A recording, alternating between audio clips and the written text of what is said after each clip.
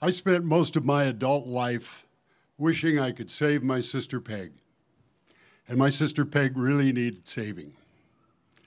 But unfortunately, people caught up in drug addiction are really hard to save, and I couldn't do it. She had to do that herself. When she got drowning in alcohol, I couldn't save her. She had to do that herself. And I just had to be the little brother wishing and failing to be the hero. When she got in those bad marriages and couldn't make them work, I couldn't save her. You don't just go in and drag somebody out of a bad marriage. See, she liked the guys and the guys liked her. She just wasn't good at the wedding marriage part. She practiced a lot, but she never got good at it.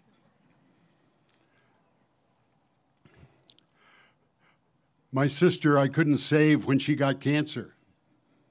We had to rely on the doctors and chemotherapy and radiation, and she got cancer twice, and still her little brother couldn't save her.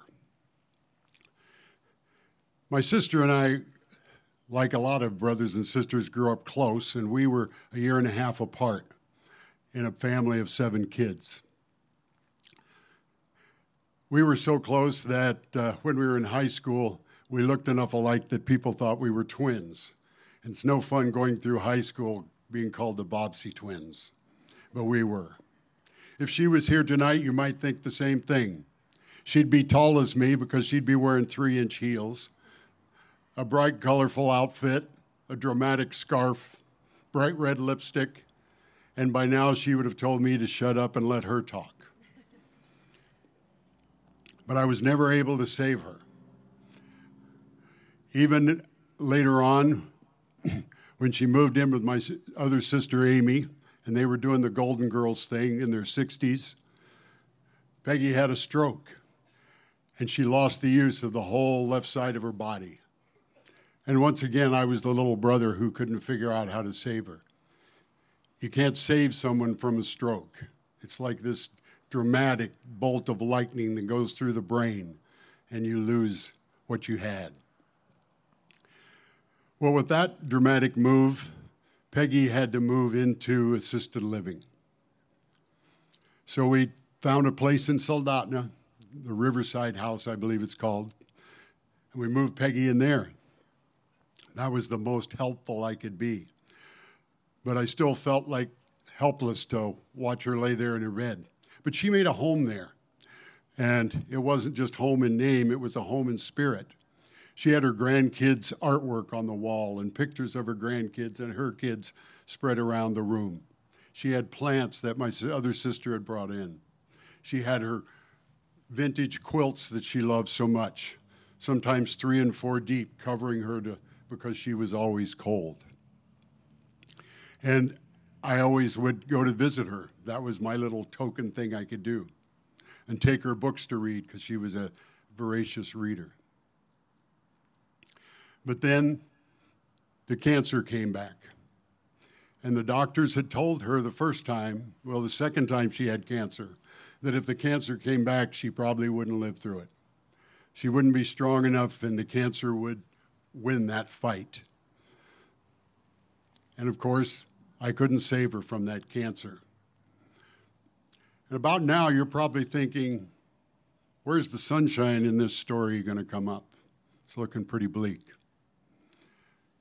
And it was bleak. It is bleak to watch someone you love slowly fade and to have to prepare for those end-of-life times. But that's what Amy and Peggy and I were doing. We were preparing for when she would be gone. And then one day, my sister Amy called, and she said, Dan, they're going to take Peggy to Anchorage to the hospital. They're going to do some more tests.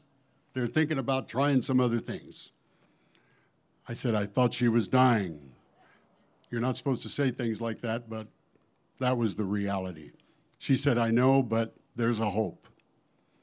So we ran to Anchorage to find Peggy in the hospital. And I walked into that hospital room, and as wonderful as hospitals are at saving lives, they're a terrible at making people comfortable and at home. They're great places to leave. And I walked into that hospital room and I saw my sister lying on that bed, thin and weak and frail, sinking into that mattress. And I knew she was in the wrong place. And I knew I'd seen false hope.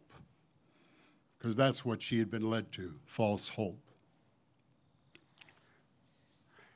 And when she was laying there in that bed, she wouldn't eat. And she would just cry out and say, "Bring me the Dean brothers. Bring me the Dean brothers. Please bring me the Dean brothers."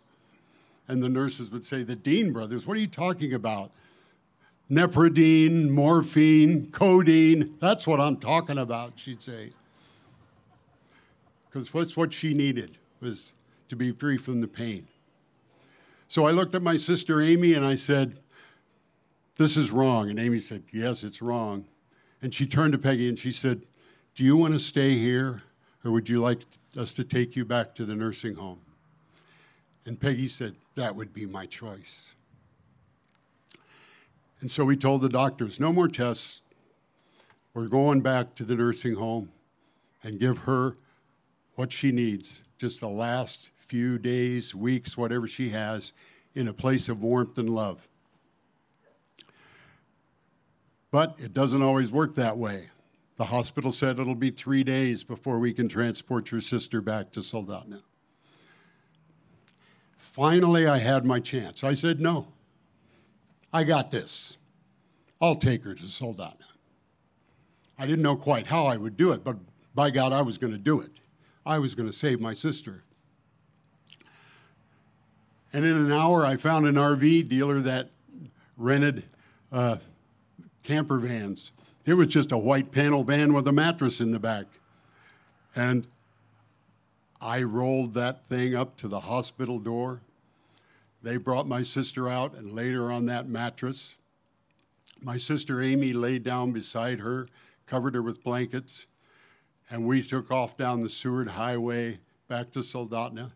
And by midnight, we laid her in her own bed, surrounded by people she knew and loved, and covered her with her quilts. 2 days later, she passed. And I knew when she did that finally, no, I hadn't saved my sister's life, but I had saved her death. And that meant a lot to me. Thank you.